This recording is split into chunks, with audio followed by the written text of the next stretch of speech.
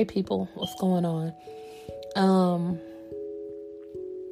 I wanna touch on social media for kids. What age do you think kids should have social media? Me personally, my daughter is 12. And there is no way in action. There's no way in hell that she would. I was reading something that popped up on my screen. There is no way in hell she's gonna have a social media page. There is no Snapchat. There is no Facebook. There is no Twitter. There is no Instagram. There is no TikTok. There is no Musical.ly. Nothing. Occasionally, I do allow her to get on Roblox. And the only reason she's able to get on that is because I'm that mom that will randomly walk by you, snatch your phone, and do a phone check. My child don't ask me about social media pages. Hell, half of the time, she don't be wanting me to show people her pictures, show her on Facebook, on my social media page. Another thing about my child, she does have a cell phone. I bought her one last year when she was 11.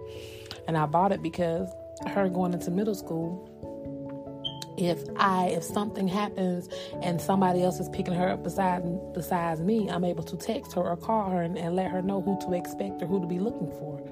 Also, she can call me during emergencies or anything that happened at school that she need me to pull up on. She can call me when I'm at work and she's at home, anything. But what I love about my child, she is so much my child. Lyric uses her phone to play her games on. Because I could be sitting right beside my baby and somebody in the family call her. She gonna ignore that call and keep doing what she doing. She don't like to talk on the phone.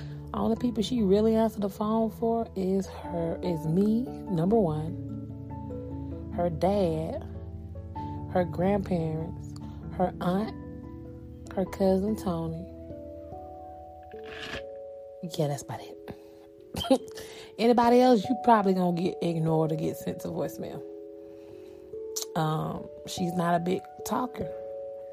Like when I say we best friends, like we really best friends. And she know, even though I say we best friends, she still know I'm her mama first. But we just that close and just that tight knit to the point where she cool with just communicating with me. And I'm thankful for that now, because at the age she is now.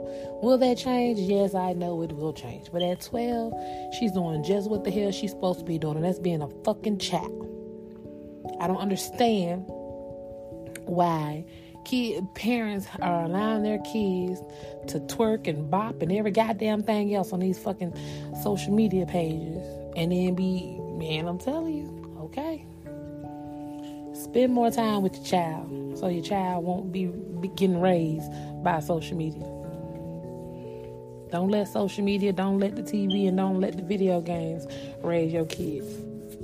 Don't get me wrong again. My daughter has 2 tablets. She has a cell phone. She has an Xbox.